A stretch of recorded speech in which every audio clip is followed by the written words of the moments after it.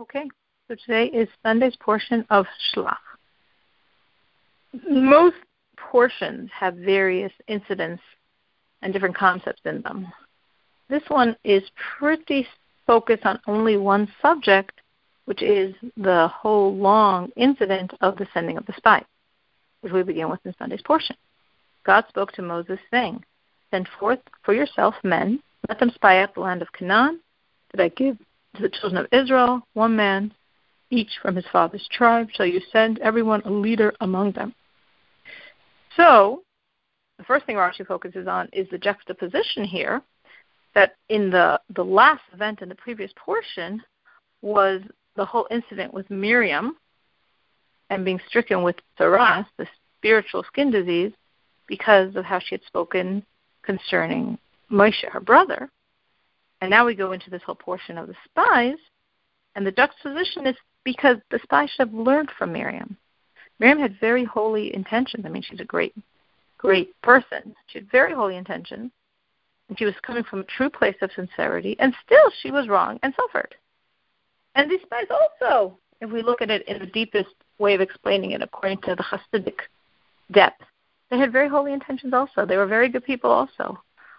But they should have learned from Miriam that if you have very holy intentions, you just have to stick with Moses, with Moshe, with what he's doing, and trust him, and not mixing your own holy intentions, because it's going to mess you up, as it did. And the spies, of course, Miriam retained her complete righteousness and saintliness, but the spies caused tremendous destruction for the Jews and tremendous destruction for themselves, because they did not learn what they should have learned from Miriam. It's very unusual how this verse is written, because it says, Shlach lecha anashim, send for you men, instead of saying send men. Why the for you?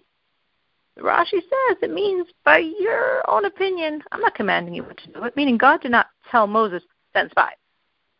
But God's telling Moses, if you want, do it. So where did this come from? This wasn't initiated by God, and it wasn't initiated by Moses. What happened here?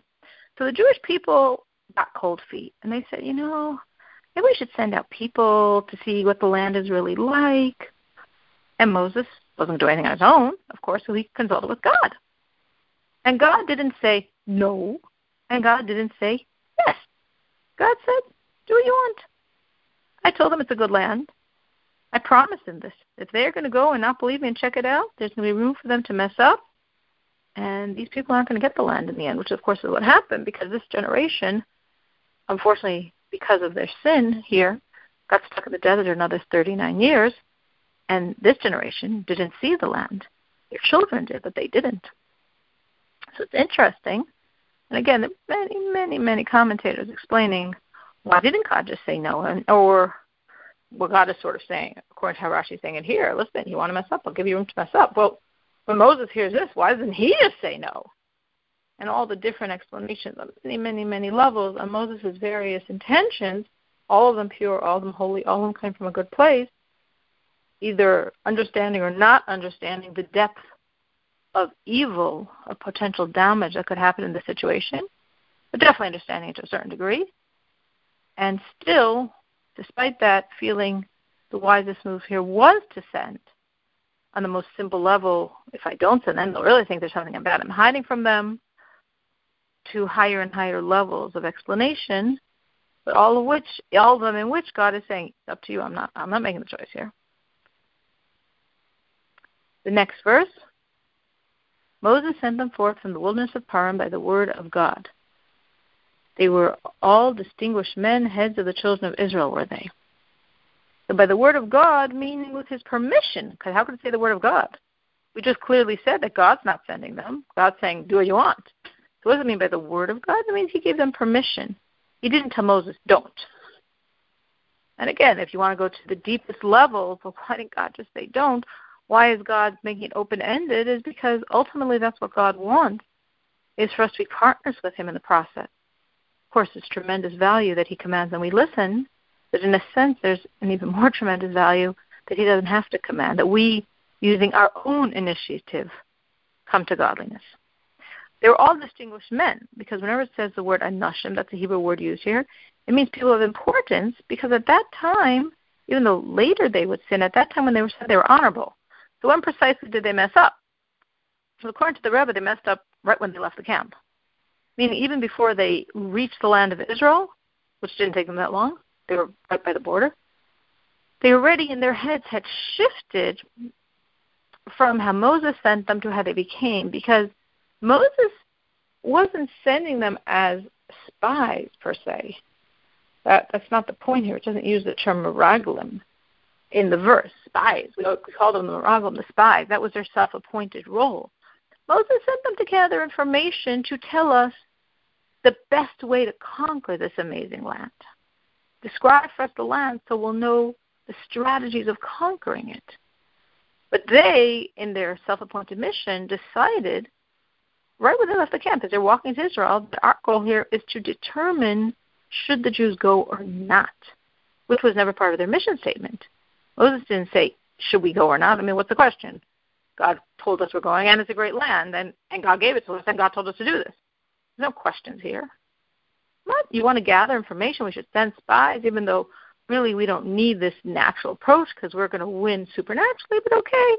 If we should follow the ways of nature, it's a strategic technique of classical warfare to gather information on how best to proceed. So we'll go for it.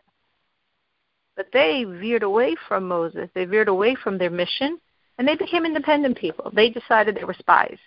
And they decided in their role as spies, we have to see if this is the place we should take or not. These are their names from the tribe of Reuven, Shamu ben Zakor, from the tribe of Shimon, Shaphat ben Hori, from the tribe of Yehuda, Kaleb ben Yefuna, from the tribe of Yisachar, Yigal ben Yosef, from the tribe of Ephraim, Hoshea ben Nun, from the tribe of Benjamin, Palti ben Raphu, from the tribe of Zebulun, Gadiel ben Sodi, from the tribe of Yosef, from Menashe's tribe, Gadi ben Susi, from the tribe of Dan, Amiel ben Gamli, from the tribe of Asher, Sisor ben Michael, from the tribe of Naphtali, Nachbi ben Vosti, from the tribe of Gad, Geuel ben Machi.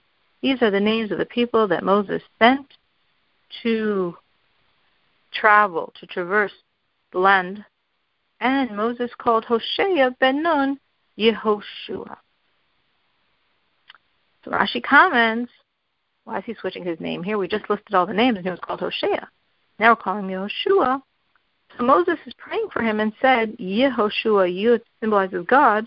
God, Hoshea means to save. God should save you from this plot of the spies. Meaning, even as Moses is sending them, and obviously Moses understood it was a dangerous mission. And he's picking one man per tribe. So obviously he's working very, very hard to pick the best man for the job, the man that won't mess up, because he understood the impending mess up. But still, he was nervous, so to speak. Still, he understood that this was fraught with danger.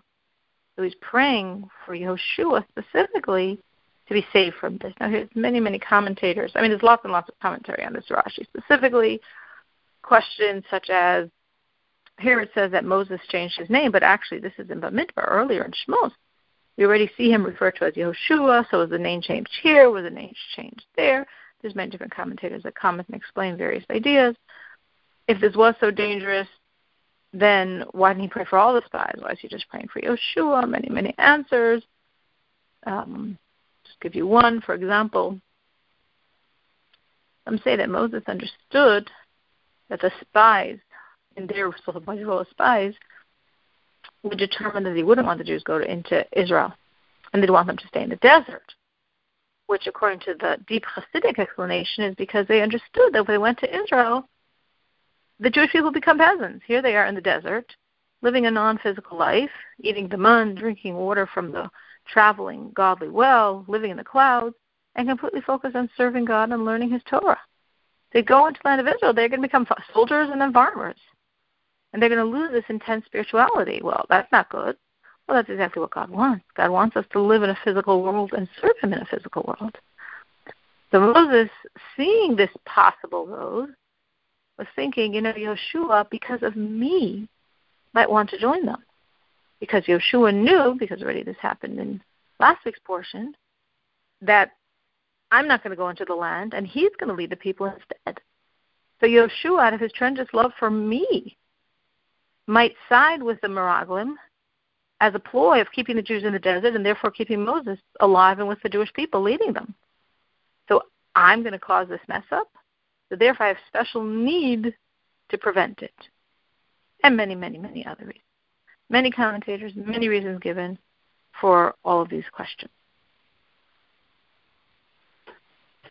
Moses sent them to spy out the land of Canaan, and he said to them, ascend here in the south and ascend the mountains.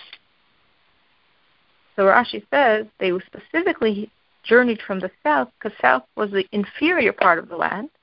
And like all good merchants, Moses wanted them to first see the inferior aspect of the land and then see the superior parts of Israel so they'd be even more impressed. And this is the mission that Moses gave them. He's asking a number of questions, which again all follow the strategic purpose. See the land, what is it, and the people that dwell in it. Is it strong or weak, few or numerous? The Rashi says the land, what is it? There's some lands which produce strong people. There's some lands which produce weak people. There's some lands which increase population. There's some lands which decrease population. Is it strong or weak? So Moses gave them a sign. They could determine if he was strong or weak. And Moses said, if they live in unwalled cities, they're strong because they don't need the wall. If they live in fortified cities, they're weak. Now, it's interesting because we see later when the spies give the report, they report how strong the people are and how fortified are the cities, which seemingly is contradicting here Moses' sign. Because Moses says, check out the cities. If they're walled cities, that means they need fortification. That means, in essence, people aren't that strong because they need to live in fortified cities. But if they live in unwalled cities, whoa, then it's going to be much harder because they're such strong people, they don't need fortification. We see when the spies report back, they speak of the fortifications of the cities, but they also speak about how strong the people are. So what's going on? So the explanation is that they saw some cities are fortified and some are unfortified. So the fact that they're unfortified cities shows that people are very strong. So why did some live in fortified cities?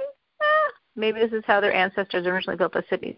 They don't need the fortifications, but having it is like creates a double problem. Very strong people in very strongly fortified cities. So woe, as the spies wanted the Jews to feel, we're really in trouble. And how is the land? Is it fertile or is it lean? Are there trees in it or not? You shall strengthen yourself and take from the fruits of the land. The days were the days of the ripening of the grapes. So, is it open cities, unenclosed?